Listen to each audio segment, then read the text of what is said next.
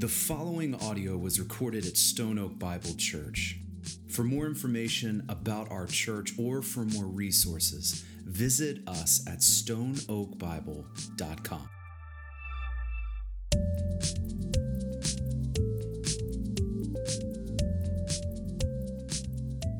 I hope that you had an incredible Thanksgiving.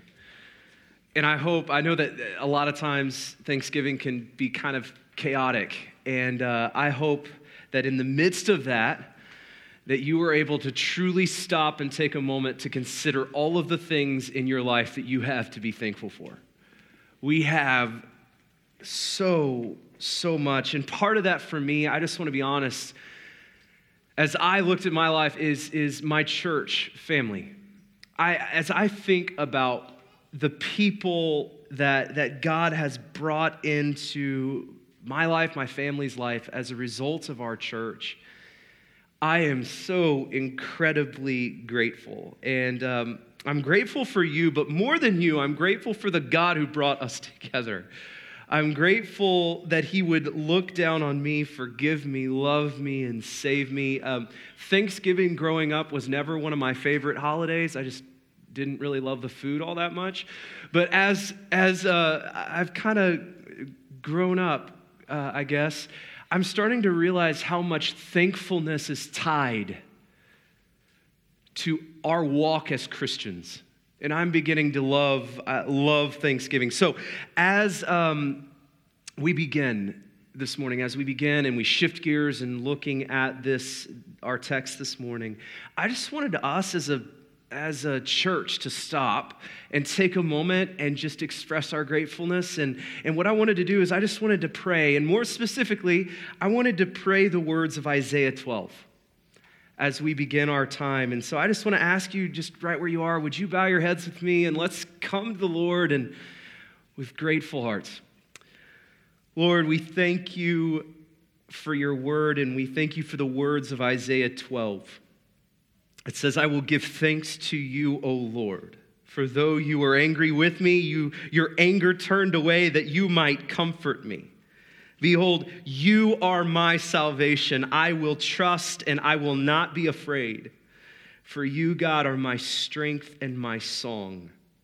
And you have become my salvation. I give thanks to you, Lord. I call on your name. I will make known your deeds among the peoples, proclaiming that your name is exalted. I sing praises to you, Lord, for you have done gloriously. Let this be made known in all the earth. I will shout for joy, sing for joy, and for great in our midst is the Holy One of Israel. God, we love you, we thank you, we worship you. And it's in your Son's name that we are able to approach you in gratitude this morning. And it's in his name that we pray. Amen. Amen. Church, if you have your Bibles with you, would you grab them? And turn with me to 1 Corinthians 11. If you are here and you didn't bring your Bible, there should be one around you. I'd love to lend you one. There should be a hardback black one somewhere around you. And if you're here and you don't own a Bible, I would love to give you one. We have had the privilege as a church to give away cases of Bibles since we began. We love this. And so if you're here and you don't have a Bible, we would love to give you one. No strings attached. Just take it. Just take it. It's our honor as a church. We have covered a ton of ground in 1 Corinthians up to this point. And today we're going to be turning our attention to the end of chapter 11, which is a pretty familiar passage. But listen, let me give you a heads up on where we're going. We are actually going to be pushing the pause button on 1 Corinthians after this week, because next week starts Advent.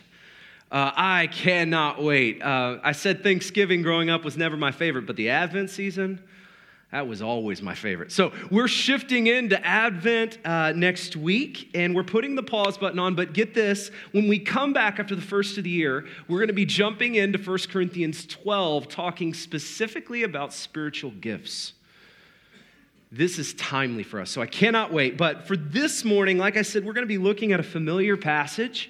And up to this point, we have seen Paul deal with this on repeat.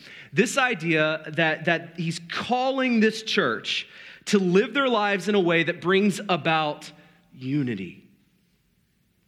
And to do everything in their power to live their lives in a way that wouldn't cause division. Paul has been just driving this in. And this is especially true, as we've seen, is that when they come together as the church and they gather for worship, Paul's driving them here to unity. And just in case I even need to say this is not a for them back then problem, but this is a timely issue for us, unity in his church, in the body of Christ. Martin Luther King Jr. once said, "It is appalling that the most segregated hour of Christian America is 11 o'clock on a Sunday morning." Now, he's speaking specifically to race here, but it's so much more than just race. It's socioeconomic, it's social status, it's age, it's stage, it's ethnicity. Unfortunately, there's still so much truth in Martin Luther King Jr.'s words. There's still so much truth here. This morning, we are going to hone in specifically on the Lord's Supper or communion. And as we do, it's going to drive us to have a different view, a more expanded view of the Lord's Supper. And so let's dig in this morning. We're going to start in verse 17. Verse 17 says, "But in the following instructions, I do not commend you, because when you come together, it is not for the better, but for the worse. I do not commend you." Right off the bat, we get the tone. Paul's saying, I don't like this. I'm not commending you for this. This is not good. Then in verse 18, he says, "For in the first place, when you come together as a church, I hear." Now let's pause there. All throughout this letter, we've been getting references that Paul's been getting reports from his church, from this church. Keep in mind, Paul planted this church 3 years prior to this. He loved this church, and he makes references to all these progress reports that he's getting about this church. And the reports aren't great. They're not great. As he references here, as he says, "I hear that there are divisions among you." So right off the bat, he drops into the matter at hand, division. I hear there are divisions among you. Now, starting in verse 20, he's going to dive in and kind of unpack here what he means by division. He's going to tell us a little bit about the report that he's been getting about this church. But before he does that, just like Paul does so often, he's going to just jump on a quick rabbit trail. So with me, would you chase that rabbit with me? He says this, in the end of verse 18, "And I believe it in part." Verse 19, "For there must be factions among you, in order that those who are genuine among you may be recognized." So Paul here is about to rebuke them for division. And before he does, he reminds them of what we're going to call this morning necessary division. So he's about to rebuke them for division, but before he does, he's going to remind us of something called necessary division. Necessary division is not man-made.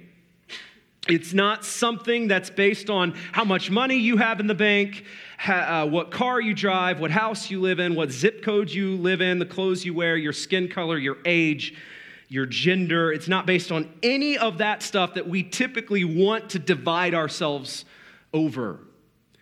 Necessary division's not about any of that. Instead, Paul says there must be factions among you. Why? In order that those who are genuine might be recognized. So what is that? What is that? So it reminds me of Jesus' teaching. I want to highlight just two. First, in Matthew 10, he says, in this teaching he's giving, he says, "Do you not think I didn't come to bring peace on this earth? I have not come to bring peace, but a sword." This is Matthew 10:34. "For I have come to set man against his father, a daughter against her mother, a daughter-in-law against her mother-in-law." Right? And we get Jesus just unpacking this. And now I want to ask you, did Jesus come to divide the world? Well, in a way, and in Jesus' words, yes. He came to separate those who are in him from those who are against him.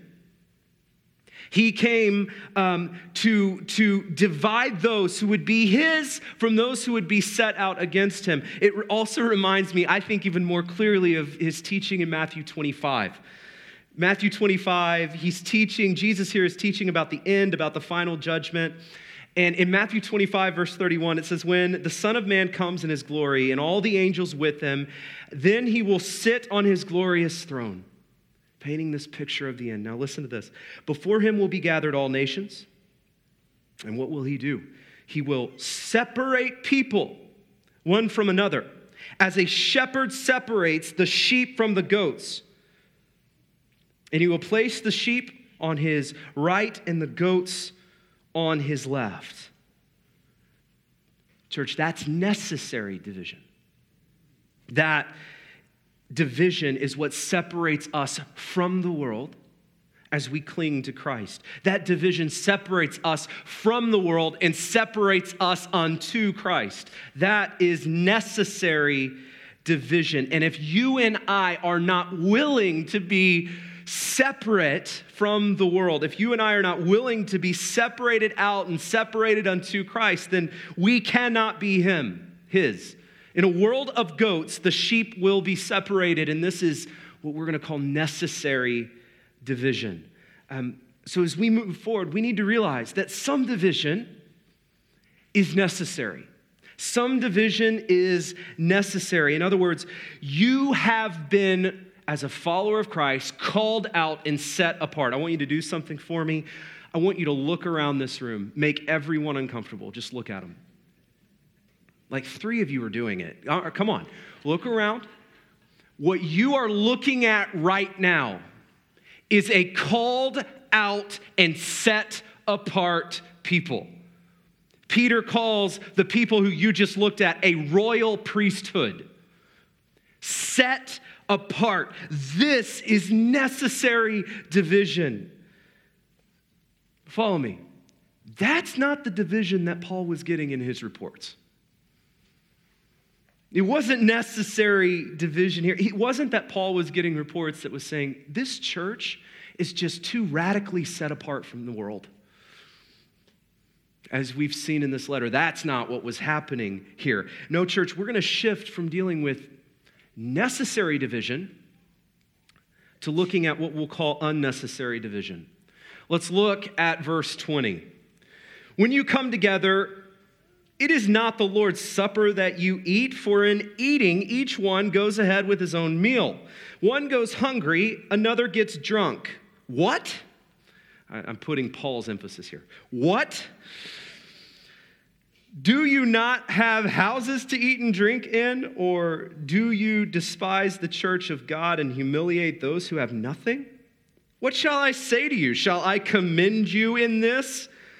As if you were wondering Paul's answer, no, I will not. Now, there's some contextual things going on here. And maybe as I read that, you're looking over at our table. And you see this little basket of little bread. You see this little cup to dip it in. And you're thinking, I must be missing something. How was this church getting their fill on that? Drunkenness on that. I must be missing. We must be missing something from the way that the early church celebrated communion, because this does not translate. And hear me, when I read this, any reference to hunger or intoxication just seems absolutely crazy when you think about the way the modern church celebrates communion. And as we read that, you are right, because the reality is that the way that we celebrate communion today is very different from the way it was celebrated in the early church. Today, 99.9999, I don't have the stats, but you get it, % of churches celebrate communion by a little piece of bread, a little cracker, a little wafer, right? And a little cup that you either dip or sip. It's not a filling meal. It's not an occasion for gluttony, right? This is not our issue. But in the early church, in the ancient city of Corinth, the way they did communion was a bit different. See, in the early church, they would celebrate with large banquets. Large banquets. The church would come together. The book of Acts shows us that the early church would come together like this often, celebrate meals. The book of Jude gives us the name for it. They would call these meals love feasts in the book of Jude. And at the high point of these meals, so they eat together. It's awesome. We're eating all this food. At the high point, it all culminated in communion, the Lord's Supper. So they would feast together, and then they would celebrate the Lord's Supper. And so what was happening here in this church is that this church was beginning to show favoritism. This church was beginning to show preferential treatment to certain members who happened to be rich and more privileged in the congregation. They were getting more preferential treatment. See, in the early church, the Lord's Supper was celebrated and observed in homes. And in this culture and in this context, it would have been completely normal, expected, that people of wealth or privilege or prominence in the culture, that they would eat first, that they would be showed honor first, that this is just what the culture did. And we read in our text that one goes hungry, another gets drunk. So what was happening is they were not only observing that, but the people who were eating first were eating a lot. They were eating to their fill. They were drinking to excess. Now, that in and of itself is bad enough. That this occasion, the giver of good gifts, like God gives us good food and good drink, and these people in this church were using these good gifts and good drink for gluttony and idolatry instead of using it as a way to worship the God who gave them the gifts. Like, that's bad enough. But that wasn't even the worst part of it, because here they were eating until they had their fill and then some, and in their gluttony they were leaving nothing for the others. And in this culture, that was completely fine. In this culture, that would have been expected and common, and it would have only been natural for the church to just do what the culture does. But the gospel demanded a radical departure from that way of treating people in the culture. The gospel demanded that they think differently about this. I think of the book of James. In James deals with the same thing. James rebukes the church for showing favoritism toward the wealthy, giving the wealthy the good seats, the places of honor, and at the expense of the poor in the community. And James is so clear in rebuking this, and so is Paul. They say this might be normal in the culture that we find ourselves in. This might be acceptable, but Jesus came and he proclaimed a different way. And that's what's unfolding before us in this. And so Paul, you have to love Paul's response and his sarcasm. What? What? Is this what you do at the Lord's Supper? If it is, then stay home. Like, if you're going to come and make this about yourself, stay home. If you're going to come and make this about furthering your social status or furthering your pampering the rich or trampling the poor, then stay home. In fact, it's better for you to stay home, because if you're not there eating up all the food, you're going to leave more for those who are in need. Why don't you just stay home? It's as though Paul is reminding us, we have a selfless Savior. That table represents the selfless actions of a selfless Savior. How dare we approach it with selfishness?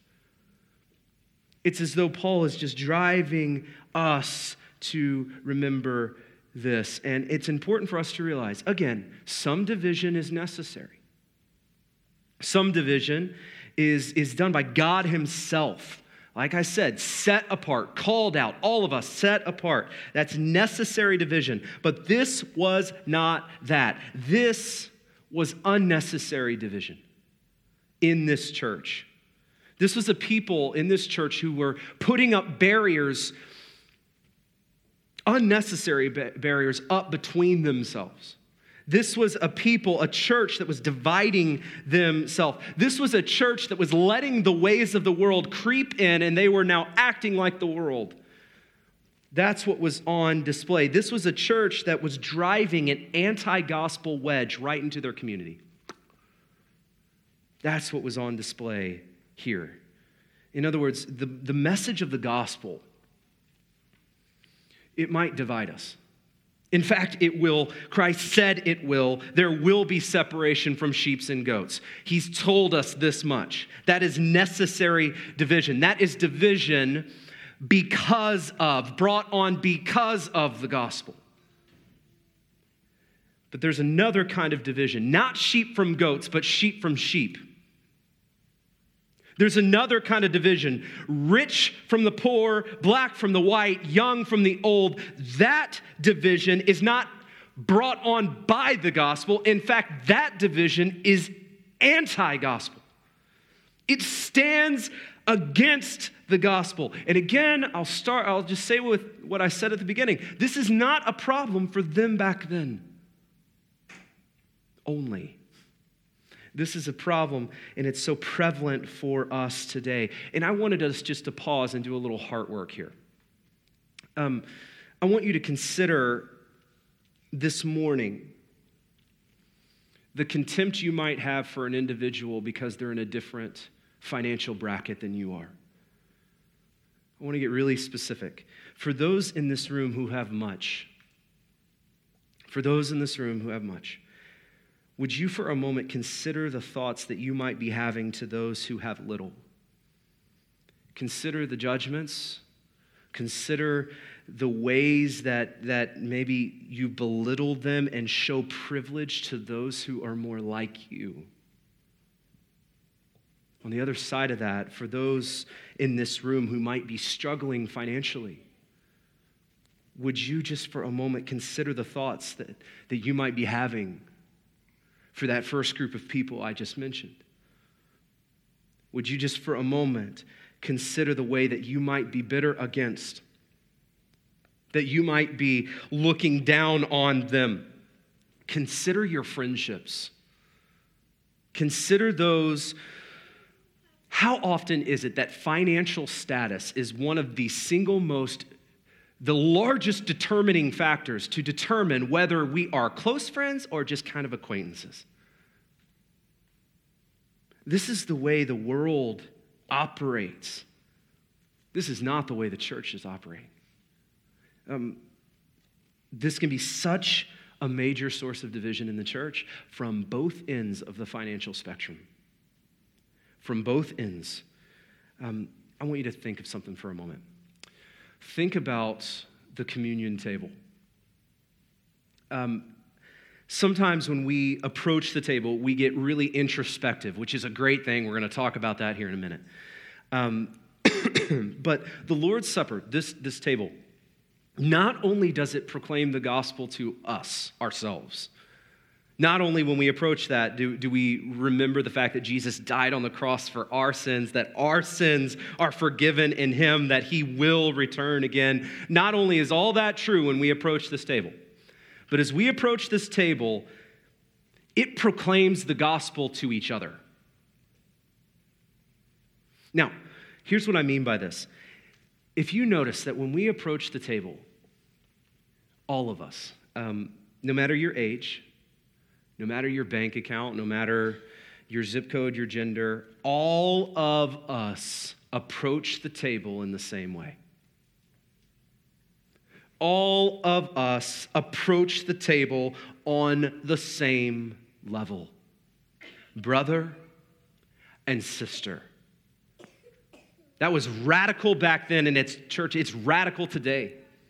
Brother and sister. It puts us side by side, from the salesman to the pastor, from the poor to the wealthy, from the woman to the man, from the white, black, Hispanic, Indian, Asian, regardless of any distinction, we are brother and sister. And that is why any abuse of this table, any way that we distort that table, as was happening here in this text, is disgusting, because it takes something that is meant to proclaim the gospel, and instead it is proclaiming something anti-gospel.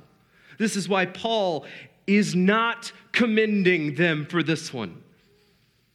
It reminds me of Ephesians 4, this beautiful passage. Paul is urging them to walk in a manner worthy of the calling that they have received. He says, eager to maintain the unity of the Spirit in the bond of peace. There is one body and one Spirit, just as you were called to the one hope that belongs to your call, one Lord, one faith, one baptism, one God and Father of us all, who is over all, through all, and in all. The Lord's Supper proclaims that. The Lord's Supper proclaims that. It proclaims the gospel. The Lord's Supper proclaims the gospel not just to ourselves, but as we approach the table, it proclaims it to our family. That we are one in him and that there is no unnecessary division in Christ. Now, I want us to skip for a moment to verse 27.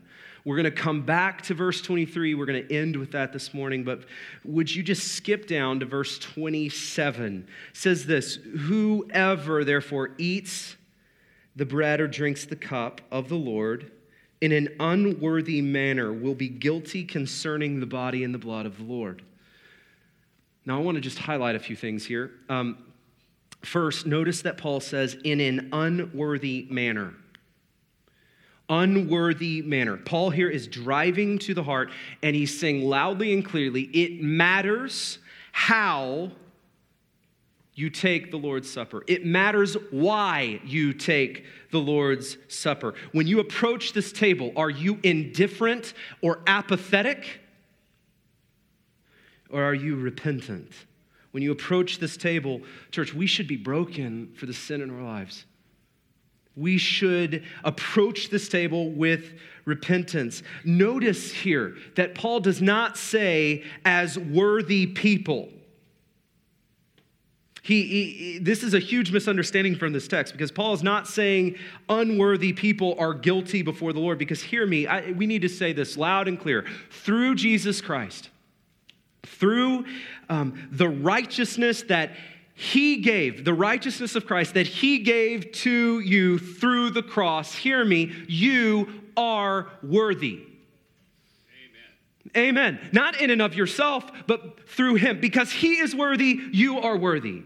You are worthy. Paul is talking to believers here. And he is calling those who have been made worthy through Christ to remember Christ in communion in a worthy manner. In other words, Paul is not calling them to find reasons in themselves that they are worthy to take communion. No, but to look to Christ, the worthy one, and to come to him with repentant hearts. That's the call. That's how we are to approach the table. I heard this said, and I love this. It says, if you are afflicted by your sin, the table will be a comfort. And if you are comfortable in your sin, the table will be an affliction. That's beautiful. That's beautiful. Paul here is saying, church, don't approach the table in an unworthy manner. Instead, listen to verse 28 here. Let a person examine himself. Then, and so eat of the bread and drink of the cup. So Paul here is calling them to self-examination. Self-examination, to examine themselves before they approach the table. Again, not to examine themselves in order that they might find something in themselves that make them worthy. That's not it. No, they are to examine themselves and recognize their great need for Jesus Christ as they approach the table. And with that heart, we approach the table to eat and to drink. I want to be clear. There is one reason that a Christian should refrain from taking the Lord's Supper. There is one time that a Christian should not approach the table, and that's when we examine ourselves and we find ourselves hardened and apathetic toward the gospel, apathetic toward sin, apathetic to the work of Christ on the cross that's represented at the table. When there is an apathy in us about our relationship with God and or our relationship with each other, we must do some personal examinations before we approach this table. Paul is very clear on this, that we might come to the table with a repentant heart. It must begin with self-examination. But it's more than that. It doesn't end there. Listen to verse 28. Let a person examine himself then, and so eat of the bread and drink of the cup. Verse 29. For anyone who eats and drinks without what? Discerning the body, eats and drinks judgment on himself. Not only is there, the person needs to kind of self-examine before approaching this table, but here Paul says, there should be a corporate, I'll call it church examination as we approach the table. Paul warns here against eating and drinking from the table without discerning the body. This is a reference to the church. This is a reference to the body of Christ. So when we approach this table, Paul is saying, not only are you to look in, you're to look around. Not only are you to look in, but you are to look around. Division in the church is a lousy proclamation of the gospel. It is a lousy proclamation of the gospel. So Paul says, look around. Is there division? Is there strife? Are there things that need to be addressed? As Christians, we are not only concerned with ourselves. We are not only called to make sure that we're good, Jesus and I are good. That's not only our calling. No, we are called to also look around. To look around and to invest ourselves in proclaiming unity in the body around us. That is our call. We are called to care for one another. Care that we're proclaiming the gospel well as we approach these tables. There's a quote I want to read to you. This is from D.A. Carson in a book called Love in Hard Places. He says this: the church is made up of natural enemies. What binds us together is not common education, common race, common income levels, common politics, common nationality, common accents, common jobs, or anything else of that sort. Christians come together because they have all been saved by Jesus Christ and owe him common allegiance. They are a band of natural enemies who love one another for Jesus' sake. The truth is that we have a vested interest in each other because Christ took a vested interest in us. And the Lord's Supper proclaims to the world that we are united in Christ. We are one. We are his body, united in our diversity. That's what this claims. And because of this, this charge comes, Paul gives us now a pretty substantial warning. Listen to this. He says, he will eat and drink what? Judgment on himself. And then he says this: this is why many of you are weak and ill, and some have died. But if we judged ourselves truly, we would not be judged. But when we are judged by the Lord, we are disciplined so that we may not be condemned along with the world. Paul references here a judgment. He says that we eat and we drink judgment on ourselves, and the judgment here that Paul is referencing is God's judgment, divine judgment on our apathy and on our division. In this Corinthian church, this judgment had even caused sickness and death. Now, I want to be careful here, because this text is not necessarily prescriptive, meaning this text does not say that we, as we approach this table in an unworthy manner, that we will get sick and die. This text does not say this. It doesn't. I've heard it be used like this, but as you read this text, it doesn't call for that. However, it is saying that it did result in that kind of judgment for these people in the Corinthian church. It will result in judgment of some kind because our God takes this seriously. Now, could it result in us getting sick? We have to say yes to that because it did here. It absolutely could. But does this text tell us that it will? No, not necessarily. But I believe there is something even bigger going on here. Something that we might miss, especially because we're American. And this is not a slam on Americans. It's just we are pretty highly individualistic. But here as we look at this, God's judgment was corporate. It was communal. In other words, we see here that there was this systemic favoritism being shown in this church to those who were more wealthy. And this judgment by God was not given to just those who were doing it. This judgment was given to the whole community. In other words, the sin in the camp affects the whole camp.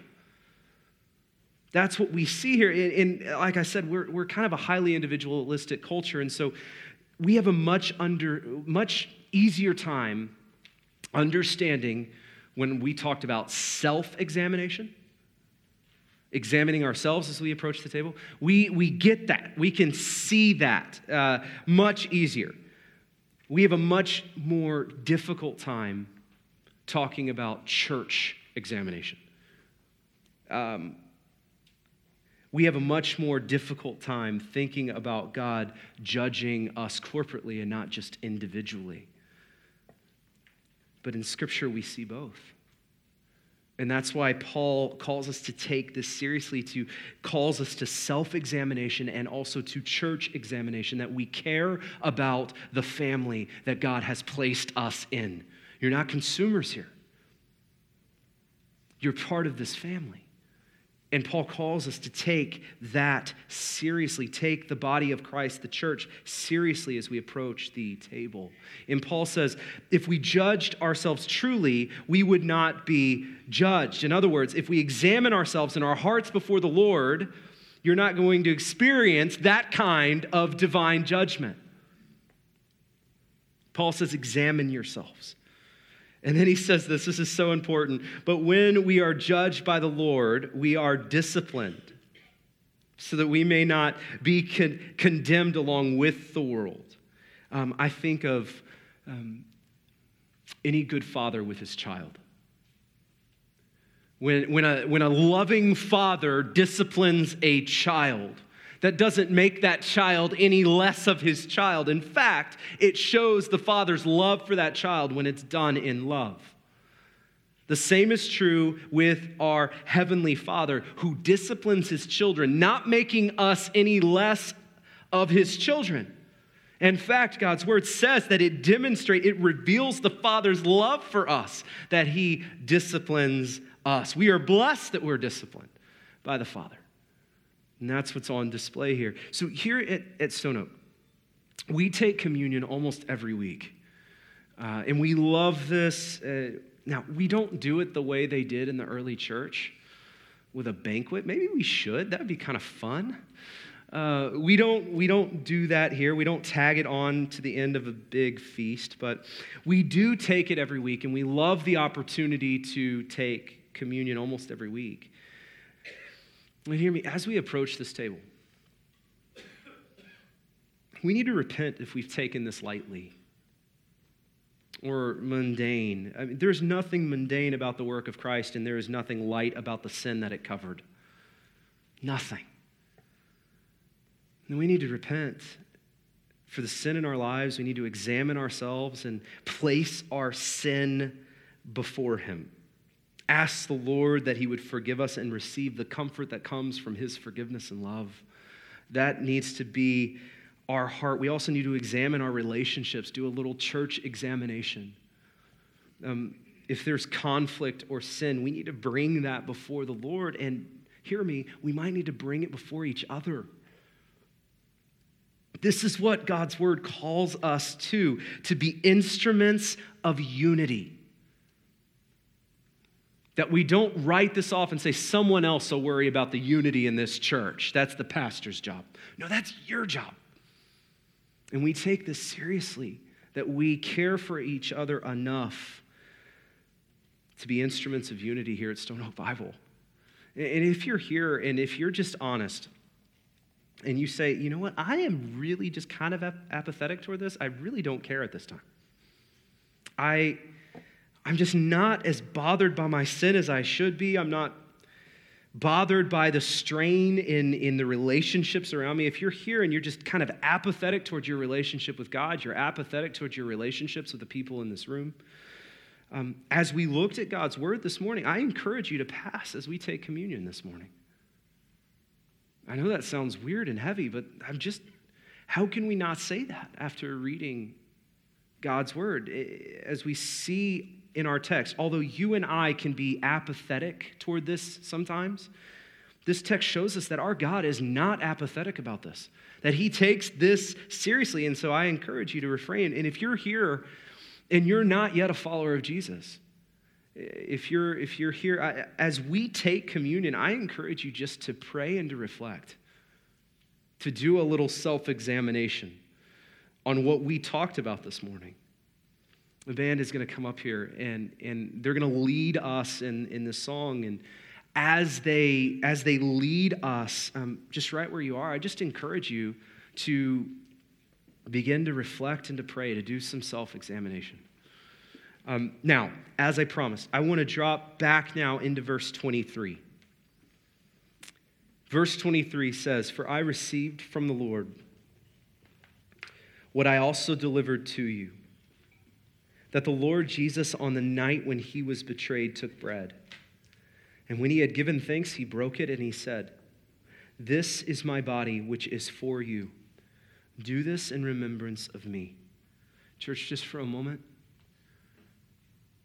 I know this might be a familiar verse. Jesus is literally in this moment holding in his hand this bread. And he looks down on it, he takes it, and he breaks it, he tears it. And as he breaks it and tears it into pieces, he makes this radical statement: "This is my body that is broken for you."